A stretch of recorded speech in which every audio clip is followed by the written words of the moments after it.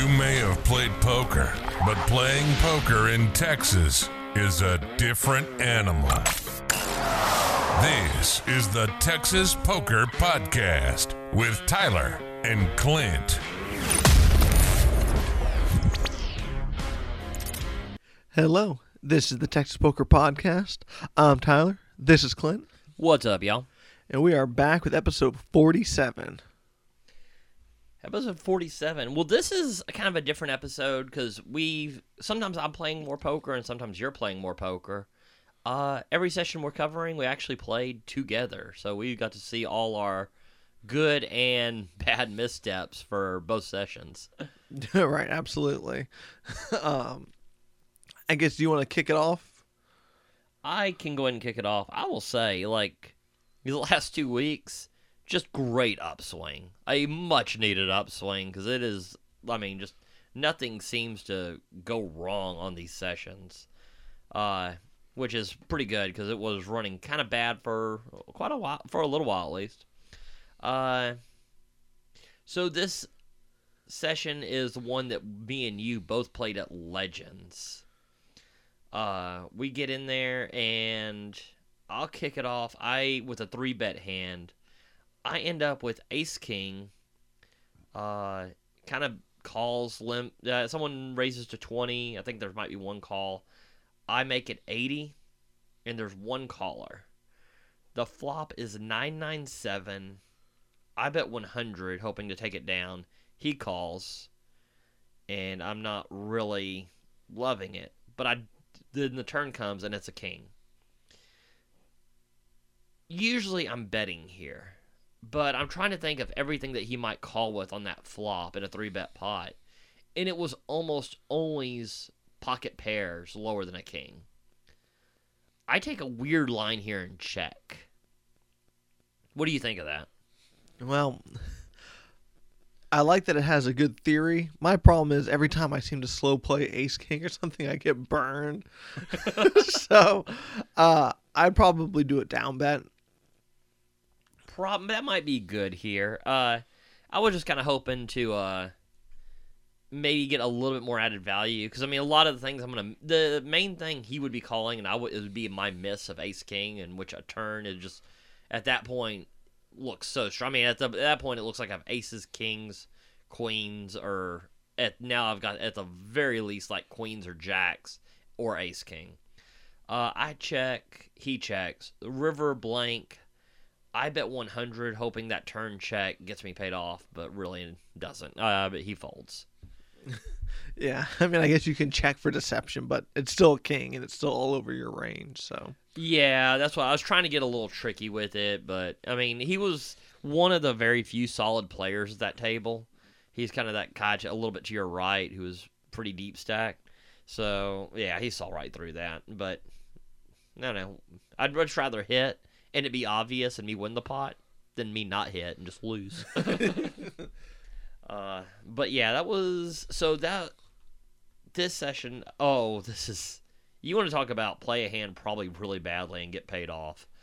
So it's a straddle pot to $6, and it's like several $6 limps, and then a guy makes it 41 over the straddle. I have ace-8 of diamonds. And this should definitely be a fold for $41. But the thing is, it's not a 3-bet, and he's going to open pretty large when it's a $6 straddle. Was probably way too loose of a call, right? So what was your holdings? Ace-8 of diamonds. Okay, and so it was 666. Did you put the 6 out? I had not put the 6 out. Okay, then he bumps it up to 41. Depends how deep you are, right? Anything can be justified based on. I don't think it was this deep enough to justify this at this point. But either way, I call and 2 more call. Okay. The flop comes ace-9 jack with me hitting the ace with an 8 kicker. So in a 3-bet pot, not in a 3-bet pot, but a heavily raised pot. A little nervous. Late position, and he checks. Late position ends up betting 100. Another player goes all in for less. So it comes around to me, and this is one of those. This is exactly where you kind of deserve to be when you play Ace 8 for a big raise. Yeah, I was about to say, I think this is. Do you have a backdoor diamond draw even, or? I think I do have a backdoor diamond draw. I mean, that's very minuscule, but I mean, I'm thinking right here is where the hand ends. Well, if I'm playing this ace this way, if I hit this ace, I feel like I'm calling one street, at least. And now, I mean, he bet 100, but you got to think it was 41. It was into 162. So 262, I think the guy that went all in had maybe 65, 70. So looking at 100 to win 330 with top pair. I go ahead and make the call. I just feel like it's too weak to call on the fold on the first street. I mean, everything's been horribly suspect about this hand. Yeah. I was like, with this justification, you probably shouldn't call pre-flop then. I mean, yeah, probably. You're not deal. The turn is an 8. This hits me right dead square in the middle of the forehead. At this point, you fall out of your chair. Pretty much. I go ahead and check. I mean, he raised. He's got the betting lead. I'm just going to check, and he puts me all in. Of course, I snap call. And he shows ace-king. And the other player had 8-9, who turned 2 pair as well. And I scoop. So those were the two, kind of deciding hands of that session for me. So really, you drilled a 2-outer on him. 3. Oh, wait, no, the guy had Yeah. 8-9. Whatever. Yeah, still deserve to get paid. Yeah, if I'm going to drill the 2-outer, I'm getting paid there. Like I say, not the best of played hands, but I don't know. Like, at first I was like, ugh, I played that badly and just got lucky. But then I was like, I have had like 5 sessions where I played amazingly and then just gotten killed by bad beat after bad beat. If at some point it doesn't turn around here and there, well, I mean, then it's just going to be unprofitable for me to play. Yeah, okay, they're going to say that you thought about it and you're like, it was good. But okay, I'm glad to hear that. No, not justifying the play, just definitely not feeling bad when it's happened like 7 times, like 8. God, I can't even count to the times to me, so I was happy to get it. That's all I'm saying. I mean, absolutely. I mean, like I tell everyone, whenever if you get aces versus kings that hit a king, I mean, you put bad beats on people all the time. I mean, you don't remember them, but they happen, and that's just part of the game. Yeah, it was so it was great. It ended up being a really good session. So, and I don't know, the Legends is kind of growing on me. The only thing I don't like is those tiny ass little Diet Cokes. If I'm paying $1 for a Diet Coke, quit giving me a sippy cup. But outside of that, yeah. Well, I mean, my session was basically, I had a pretty nice fold whenever I had top pair. No, I had 2 pair, and then the flush came in on the river, and I folded, and he showed the rivered flush. But I had played like 3 hours straight before that, and played pretty solid and built up a pretty good stack. And man, so I made the right fold at the time because I bet 100 and I got check raised to all in basically. But I mean, I was so annoyed after playing for 4 hours straight, play this one hand, make the right fold, and then now I'm right back to being stuck like always the last few weeks. I mean, yeah, but I tell you what, I was really glad to see you make a good fold like that. I mean, it seems like this downswing, a lot of it's been just calling, knowing we are beat for the both of us. I mean, definitely hasn't helped. Yeah, definitely not going to help the hourly. So I mean, I don't know, you were tilted, but I was pretty impressed by making a disciplined fold. I mean, yeah, when the flush comes in, it should be like, well, yeah, of course you're going to fold there or whatever. In the moment, you could talk yourself into a lot less. Oh, well, and I played with that guy a bunch, and I know that he can overvalue hands. Yeah. Because we ended up playing with him yesterday, too, but I played with him a lot, and I definitely know a lot of times you have to call, but I feel like when he goes all in, one of his leaks are he'll bet small when he's bluffing, and when he goes all in, he has a nutted hand to him. Yeah, I can see that. I saw him do the same thing several times, especially yesterday when we played. I mean, we'll cover that in a minute, but yeah, but still a very good fold there. So I was at that point just very annoyed. Because I was like, I finally was, I got ace jack like 3 times and drilled it all 3 times. I was like, I was up like $400 and now I'm right back to being down like 50. I was after that hand. Yeah. And then this was one of the, I had two more hand defining sessions. It was 6-7 in a 3-bet pot against a guy who had been 3-betting me the whole night. The flop came, it was deuce 3-6 or deuce 3-7. I guess it doesn't matter. It was deuce 3-5, wasn't it? Wait. Well, I had top No, pair. no. Yeah. It was deuce 3-6 because I remember thinking, I was like, if Tyler's trying to rep 4-5 in this 3-bet pot, it's gonna be pretty tough. Okay. Yeah. Yeah. Yeah, so I had top pair. I do remember that.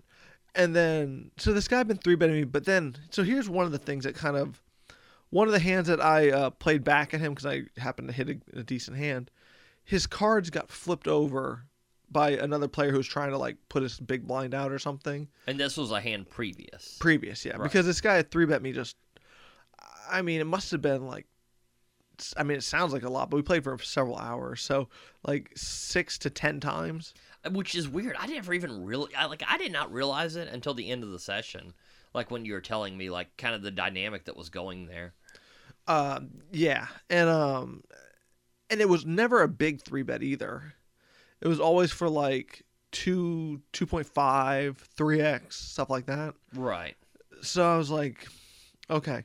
And then I ended up raising him on one of the flops, and his cards flip over. He has 8-3 offsuit in a 3-bet pot that he's 3-betting me. I thought, like, I didn't see this hand. I was very shocked when you told me because I knew he was one of the few 3-betting at the table.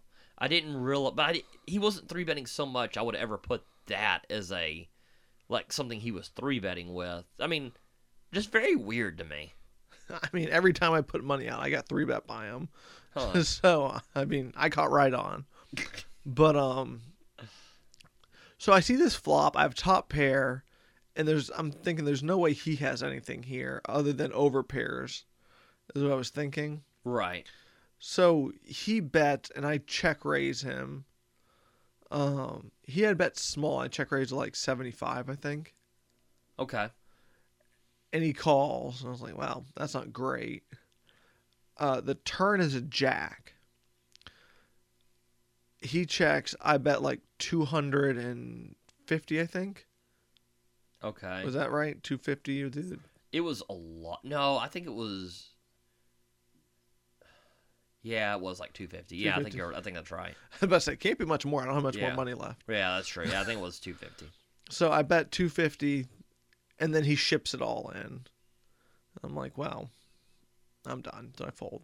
Yeah. I mean, and then now I'm short stacked, and well, I guess we can talk about that hand, right? I mean, we had already. Yeah, there's a lot to kind of go over on that hand. So I didn't realize the dynamic that was going on there. I mean, all I knew was I was like, oh God, this is getting big. There were several ways I thought this could have been played, and several things I thought you did pretty well. But the big thing, like when he 3-bets, because it was only was it 2 or 3 times? It was a small 3-bet, I remember. I think I made it 20. I think he made it 55. So I liked the call, especially with y'all stack sizes of 6-7 suited. I thought that was just fine. You flop top pair. I think you could go 2 ways with this. You can check call, and that's perfectly fine. Let him bluff with ace-king and all of that, and kind of keep the pot a little bit smaller. I don't mind the check raise either. I mean, if he has ace-king, he has ace-queen, and he's ace-jack or something like that, I mean, you're protecting yourself against equity that he might turn. Because, okay, he's going to get there 25% of the time against you. I don't mind the check raise. But once he calls, I think you're just done here. Because, I mean, it's going to be pretty tough to hold on when somebody check raises you with ace-queen, ace-high. Especially, yours was not a small check raise. Yeah. No, I agree with all that. I mean, I think the give up was probably the smart move, but I was annoyed from folding earlier and figured I'm going to knock him off this hand. Yeah, you were still tilted on that flush hand, it seems like. So, and that's just, like, it's weird because that good play actually kind of built up into this. Well, it was also, I mean, I'm tilting the fact that, I just played solid for 4 hours, got sucked out on, now I'm down, and this dude keeps 3-betting me about 8 times.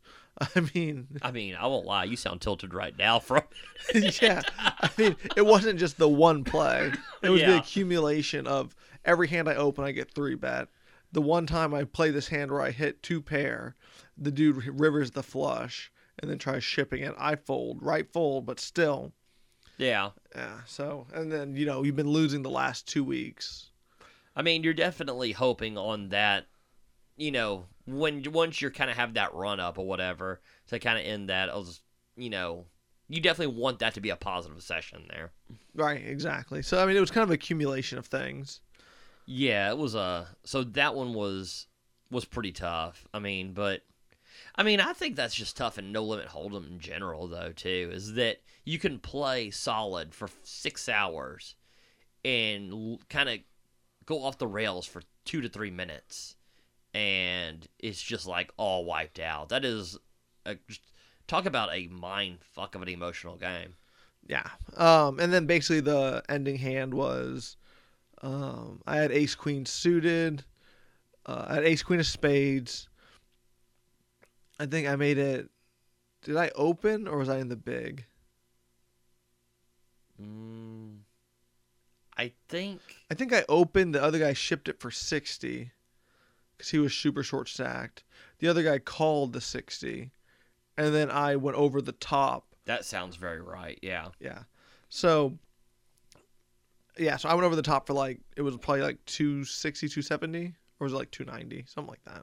It was in that like mid 200s range, so something around there. Right, and the guy thinks forever and a day about if he wants to call this because he likes his hand, or whatever. He calls with 10 jack of spades. I mean, obviously, in this guy, it was not shocking at all because this guy had been just betting and just doing all kinds of crazy shit. So, not shocked at all to see Jack 10 of spades here. Yeah, runs out to him hitting a straight and me going home. So, yeah, well, I actually liked the play a lot once you said, like, I could tell, like, I mean, you were kind of tilted from that flush hand and then, like, that other hand. It looked like, I actually thought you were just, like, saying screw it with, like, 10-7 suited or something. I mean, I was like, you look like you were, which, I mean, later you told me you were kind of, like, playing to that image a little bit. yeah. Good call, good acting. Because I know you, and I bought it hook, line, and sinker. Well, it's funny because, how you can kind of play into that too, because like there was a hand yesterday that you had where I had the complete wrong read on you too, even though I know you. So I mean, it's harder than it seems to read people. I mean, most like, and every single person I talk to, and I'm like, I guess we could say semi-professional poker player at this point. I mean, Yeah, dude who plays a lot. That's you. Dude who plays a lot and is profitable, so we'll go semi. But everybody's like, oh, you like look across the table and you can read and looking at their hands and their faces. I'm like, no, it's way more boring. You take a ton of small mathematical edges and you add them up together, and that's all you really do. The whole just looking into somebody's soul. I mean, don't get me wrong, there are times for live reads, but for me, it's very rare, really. For you, it's very rare. Yeah, I agree. You're way more math based. I think I do more live reads than you do and less math. Oh, you and all my friends really that play poker, kind of. The one thing I will do is if I bet the flop and they legitimately look a little torn, a lot of times I will hammer the turn. And I've just started doing that. Like I mean, you can kind of tell if somebody, even that sometimes bites me in the ass though. I've done this and a lot of times I'll get away with it. But there's also times where I realize they weren't thinking about folding. They were thinking about if they should re-raise or not. So, That's sad when I've run into that. Yeah, but that was basically the end of my session. I mean, not basically. It was the exact end of my session. Yeah, you didn't look happy at the end of that session. Yeah. Did you end up staying longer, or did you leave pretty quickly? I ended up leaving pretty quickly. Or I guess what happened was I have been on a downswing and lately just gone on an upswing. I was up I was up quite a bit, and then someone came and sat right to my right and then to his right, and I don't know if they were good or bad, but they bought in super deep stacked. I was up enough that I was really happy with it. So I was like, well, Like you said, it only takes 2 minutes. I mean, it only takes 2 or 3 minutes of a bad hand. And then on top of that, you can play perfectly and they just hit a random card for their other 2 pair or something like that. Or, get it in bad with a flush draw and hit.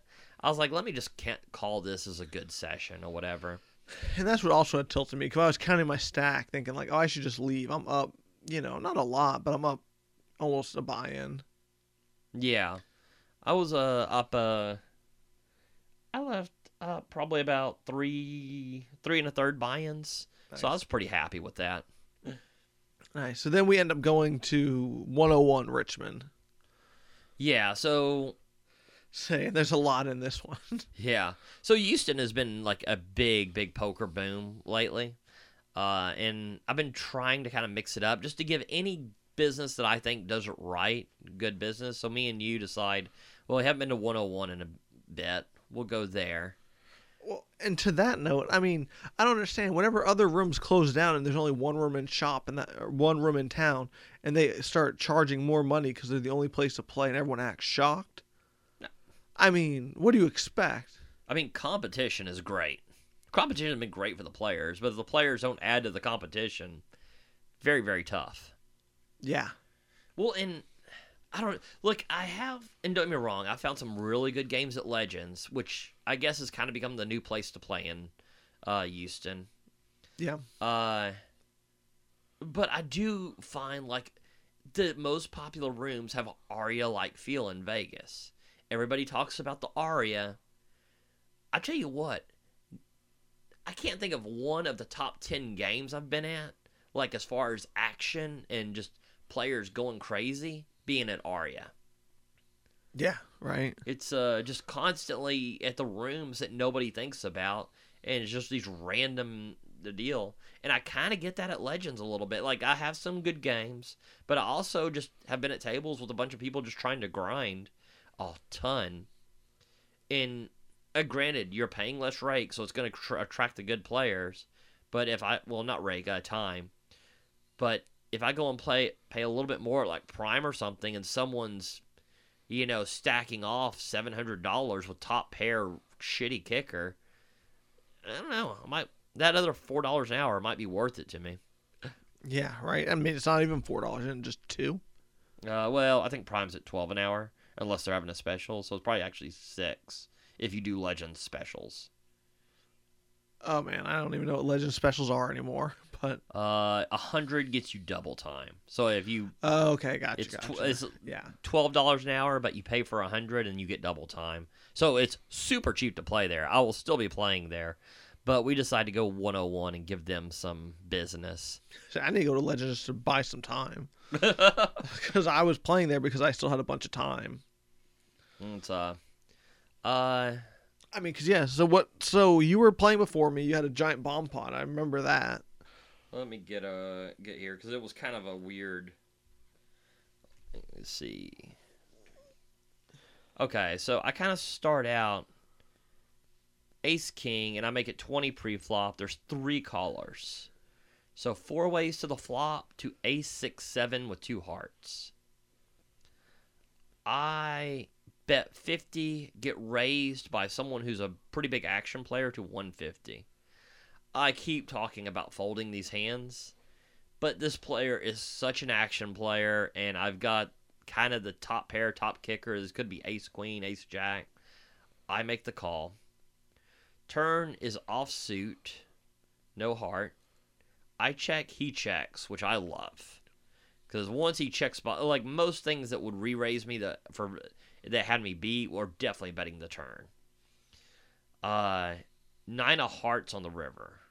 I'm like, oh god, he just got the. I mean, re-raising the flush draw, checking to get the free card, and getting the flush. I'm like, god. So, sounds pretty standard. Yeah, I was like, there's just no way I'm good here now.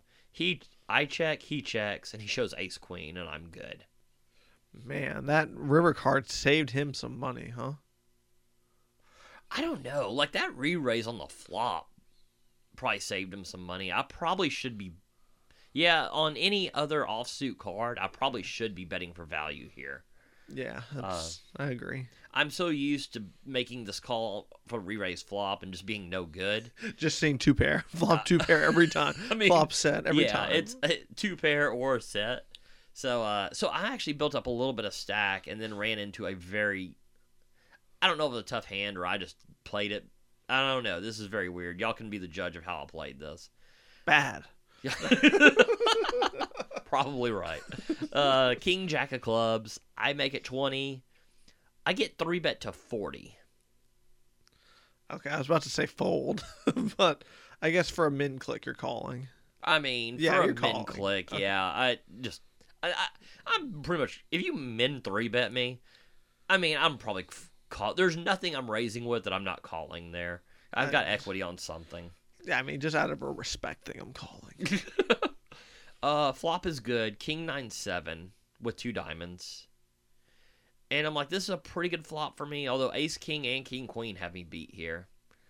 But then he leads out for 75, which is almost the entire pot.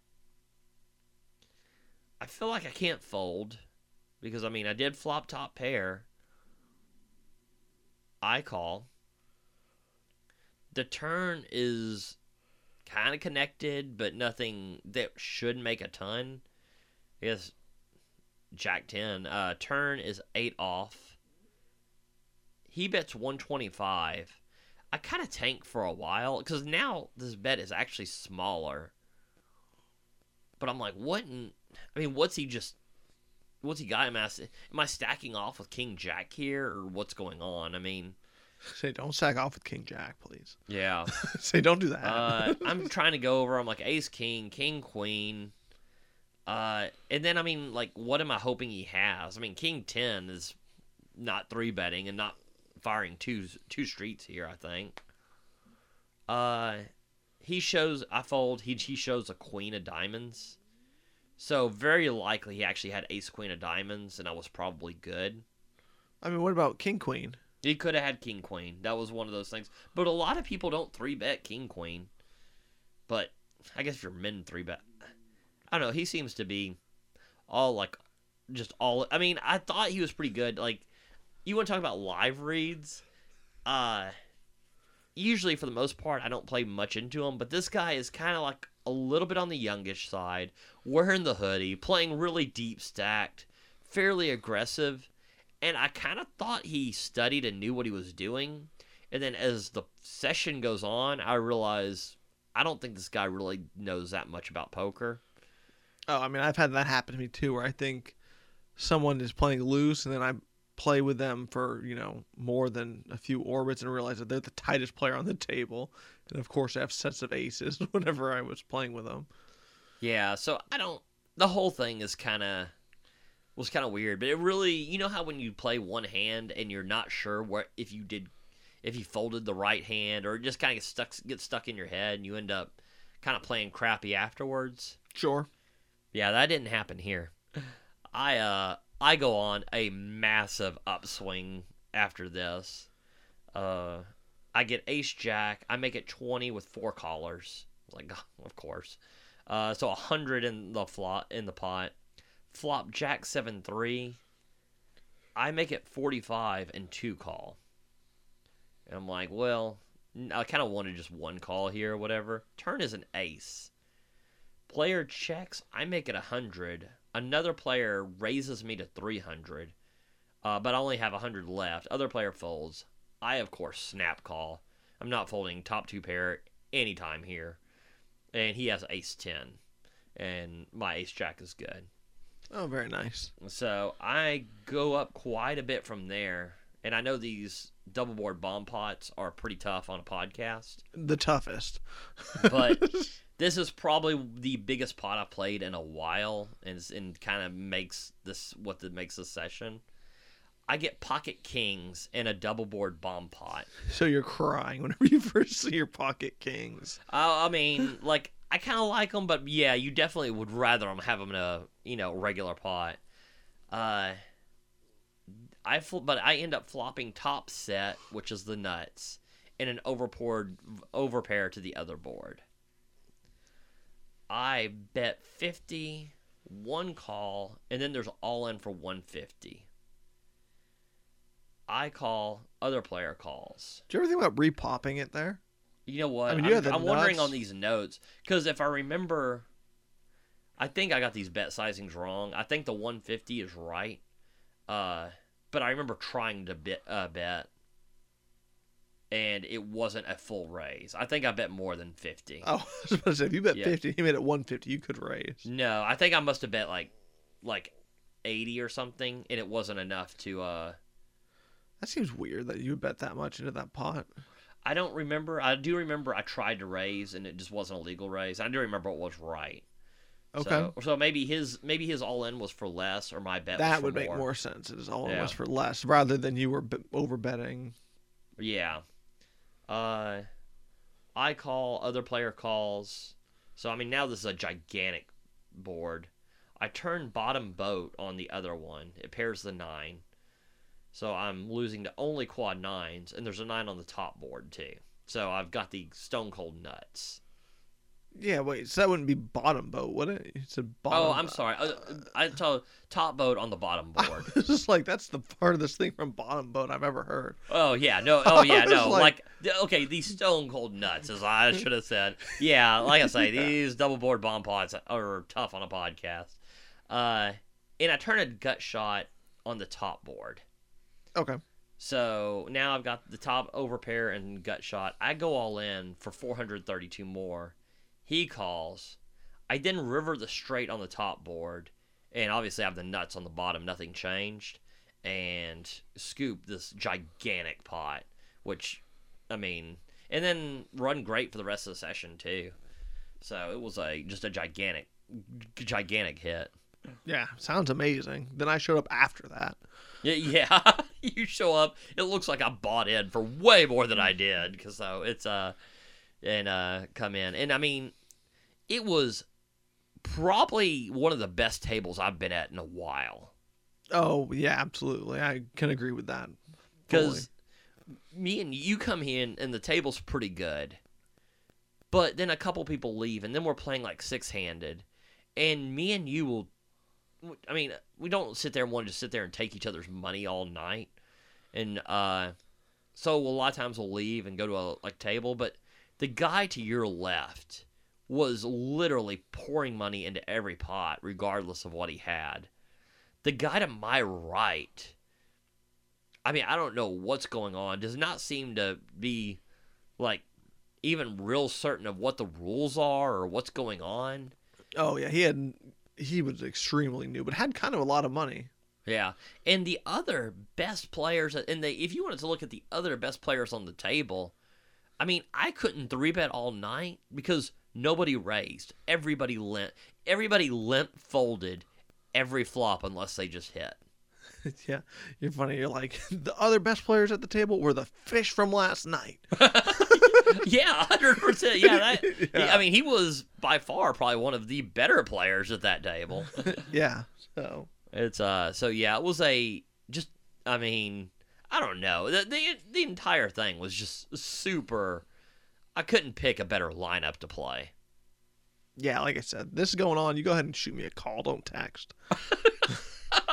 I mean, so basically I go, I sit down, very first hand I get dealt, king, queen offsuit.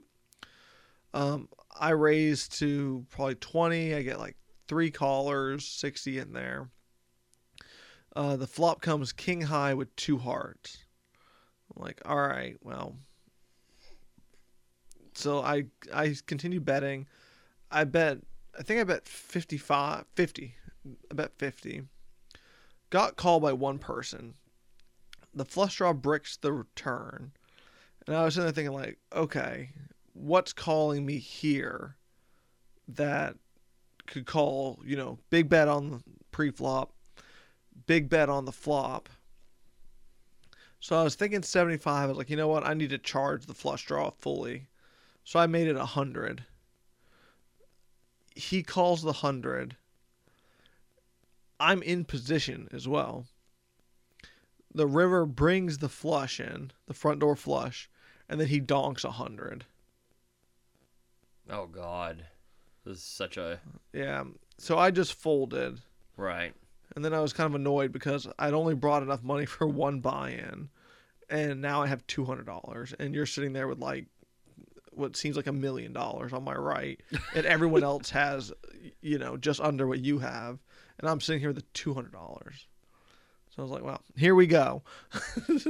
Yeah. So I actually ended up going, I was like, whenever I saw people stack off, I forgot what they had, but it was some crazy hand. I was like, I need to go to the ATM. It was like, I don't know. If there's ever a game you need to go for the ATM for, it was definitely this one. I agree. So I add on, I guess we'll talk about that hand. You agree with that fold or? I agree with that fold. I think like low limit poker is so under bluffed. I mean, you literally can just put people on whatever they are representing for the most. I mean, and don't get me wrong, you're not going to be right most of the time, but in the long term, you're going to be just printing money. Or no, you mean you're not going to be right every time, but over the long term, you're going to be right most of the time. That's what I say. The opposite. Okay. Whatever you said, that's what I meant. Yeah, you told me I'm not going to be right most of the time, but over the long term, I'll be good. I was like, that doesn't sound right. Okay, yeah. No, you read my thoughts at least. I was like, wait, what? Okay, so I folded that one. I get in kind of a weird hand with 9-10, where I flop trips, but that guy who was super new, who was turning over like Jack 3 and all that kind of stuff, he bet very small, but there was a flush draw on board, and I was like, well, I need to raise this to charge, because we can't continue for 30, which is like 1/5 pot or whatever it was. It was so small. Right. So I raised to basically put him all in, but not enough to where if he does go all in, it reopens the action. Mm-hmm. So I made it 100. He had like 100 and some change. Everyone else folds. He calls. He has 10 jack. So that was kind of sad for me. Yeah, I mean, to lose out one on the kicker was definitely a tough one. That was kind of, I mean, whenever I did it, I knew better 10s are probably, that's what I'm really going to get called by. But I didn't want to let these other flush draws see it for free. And then this guy could have 10 deuce legitimately because he was playing just anything. Yeah. He could have had bottom 2 pair and not even realize that he was losing, that he had been counterfeited. Oh, yeah. Well, I mean, when you had the full house to his flush, he didn't, I mean, it took a good, 4 or 5 minutes to explain, like, that you had the winning hand. Yeah. So, I mean, yeah, 100%. It's a, I don't know. It was definitely, I think it was a good raise for that table.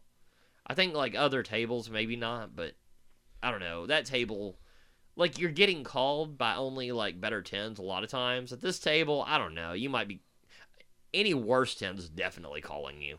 Yeah, for sure. I mean, actually, I'm a little nervous because they might just be re-raising all in at that point. So, yeah, I kind of like this. I mean, it would make it a lot easier if the bet sizing was right, because I'd probably prefer just a call if it was a good bet sizing. But when somebody does this, I mean, I ended up in a similar situation when I'd pocket 9s and raised and got a bunch of callers. And then you let out for 25 into like a pot of like 100. 20. Was it 20? Yeah. And then it's like call. And I'm sitting here with pocket 9s, 8 high board. I had 7-8. So I'm like, man, I don't love re-raising here, but I mean, if anybody has me beat, they should have already raised. And I mean, like, this is going to get real dicey with all these overcards and, 3 other people in the pot. So I raise it to 100, I believe. Yep, it was 100. And you fold, the other one folds, another guy folds, another one calls. Never good to see that call. And I forget what the turn is, but I think no, it goes check, I think, on the turn. And then the river comes, and it didn't change anything, and she checks again. And I go ahead and bet 75. I was looking for super light calls from an 8. Oh, I remember this because the other guy was in it, and then she went all in behind him before he acted. Then they told her it's out of turn. Then she pulled her money back. He folds. Then she only calls. Yeah. And she calls and has pocket queens and starts talking massive stuff to that guy next to her. I'm like, I don't know if we're gonna have 2 overpairs, and if you're gonna limp call queens the entire time, I hope you win some pots. Because I need you at this table way more often. But yeah, when you're playing at these tables where they don't really take bet sizing into consideration, it kind of puts you in weird spots. Yeah, it sure did. I ended up folding. I flopped a queen high flush and ended up folding. It was second nuts at the time. Ooh, I remember this. I folded on the turn whenever the board paired, and when I bet and got raised, called. Yeah, your bet got raised, and then called. I don't know. I think this is so super close. I think when you're getting raised and called, because at first I was like, this is a horrible fold, because I was like, that guy who calls never has you beat. But later I was like, well, if he has a boat, he really, like a top boat or something, he never has to really raise here. He can just call. I was like, maybe you should be. It's a tough one, but you would have lost. You had the best hand, and then the other guy rivered the boat. Yeah. That's poker right there. So. I think that was a really interesting spot. I don't know.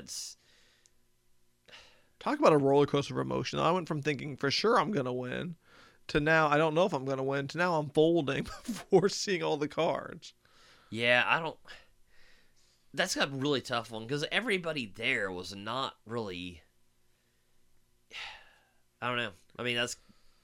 I think you could justify anything. I think at a table where everybody's very with it with their hands and pots to their hand size, it's probably a fold. At that table, who the hell knows?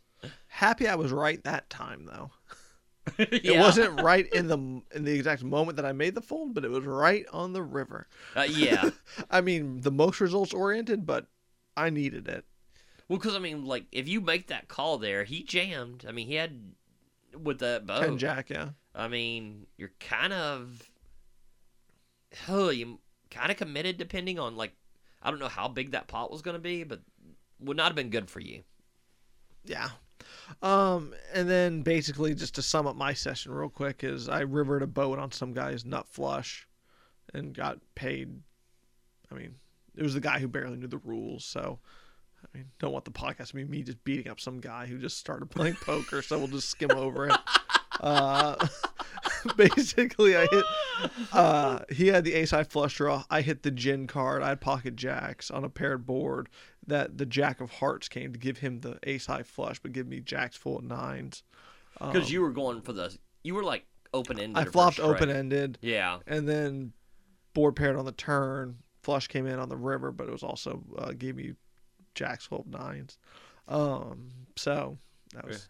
Tyler's I'm a very profitable player when there's people at the table who are unaware of the rules or anything. Yeah. So, that was basically it. And just super happy to lock up a win. Very happy I added on. And yeah, just nice to get a win at some point. Yeah, that was really good. I was good to have a very good session. I think, let me see, 10. I think 5 buy. I ended up 5 buy-ins. That's a great session. Yeah. If anything, you should be buying breakfast. But what was I gonna say? But just before we, this one's kind of going kind of long. I just want to talk about a few things at the end. You remember how I did that bomb pot, or I suggested doing a bomb pot late at night? Yeah, the last hand of the session. We were No. Even before that. That's true. You said it was you said it's been 30 minutes. You want to do a bomb pot. Yeah, and like you said, I mean, I hate bomb pots. I mean, nothing's been more shocking to me than when I heard you mention that. But my whole thing is, when people are dumping money at the table and they want to do bomb pots, it's going to make their 30 minutes. Yeah. And they're also the ones keeping the game going. I told them, we're going to do a bomb pot, and none of you guys are going to say a word. That is, yeah, 100%. That was such a good move to kind of, keep the guy that was really, keeping the game very action-oriented and everything, keeping him happy. I didn't realize what you were doing at the moment, but later when you told me, I was like, God, that is super good idea, super savvy. Yeah, so, I mean, definitely thought that was worth doing. And then I guess, how funny was it to see that one guy talk about how the guy who's just calling everything with, like, nothing, not raising, calling with nothing, makes this call for a giant amount of money because his hand twitched. Okay, this goes, there's a little deal. So, this guy has just been complaining nonstop about he's getting bad beat or whatever. Well, he's playing horrible cards. I was about to say, yeah, his big hand was Jack 4 suited. So. I mean, if you're put yourself in horrible pre-flop situations, they're going to end up in bad post-flop. But the guy, it ends up with 3 aces on the board, and he has pocket kings. Okay, this is a whole different hand. But okay, go. Yeah, but this is what led to that. Right, this is definitely an important hand. I forgot all about this. Well, the guy ends up checking the river, and he's like, well, I can't. He's like, you checked the nuts and all that and everything. He's like, I can't even bet here. He has $150 behind and like a $300 pot. I mean, this is a automatic shove. I mean, if you have top boat and you lose to quads, guess what? Your day to lose. And then a guy mentions it, and I was like, I don't know. I'm not sitting there teaching. I mean, I kind of had to help myself back, but I'm like, I'm not about to go and start teaching these people how to play. But I mean, and they kind of get into it and like about this hand.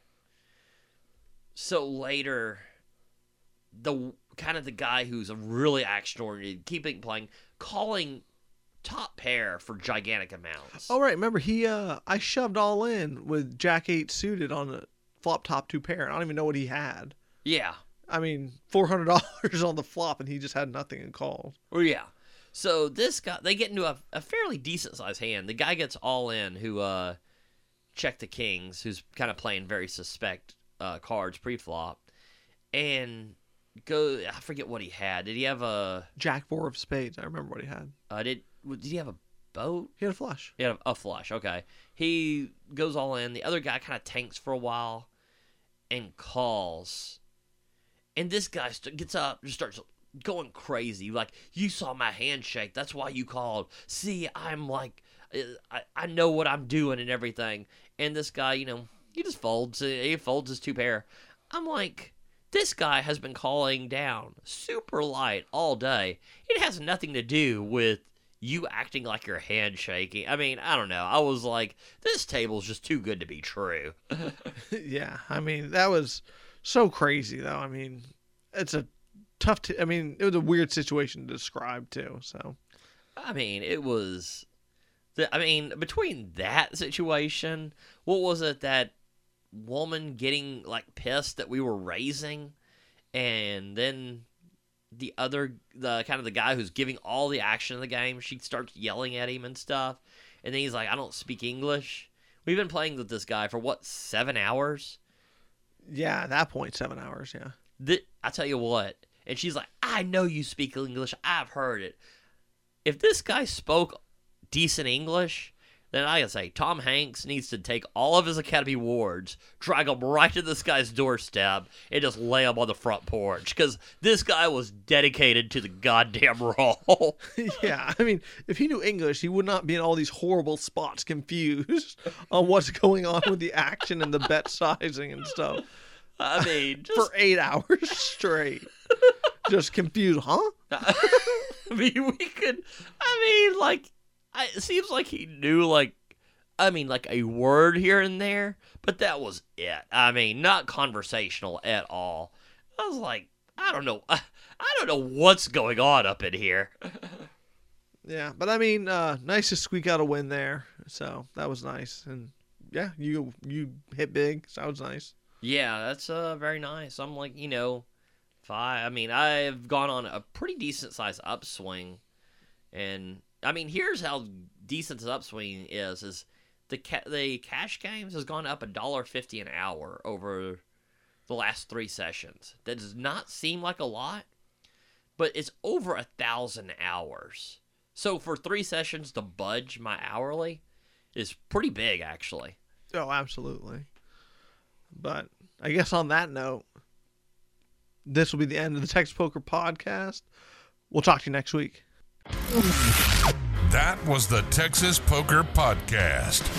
Go ahead and rack up, add time, and we'll see you next week.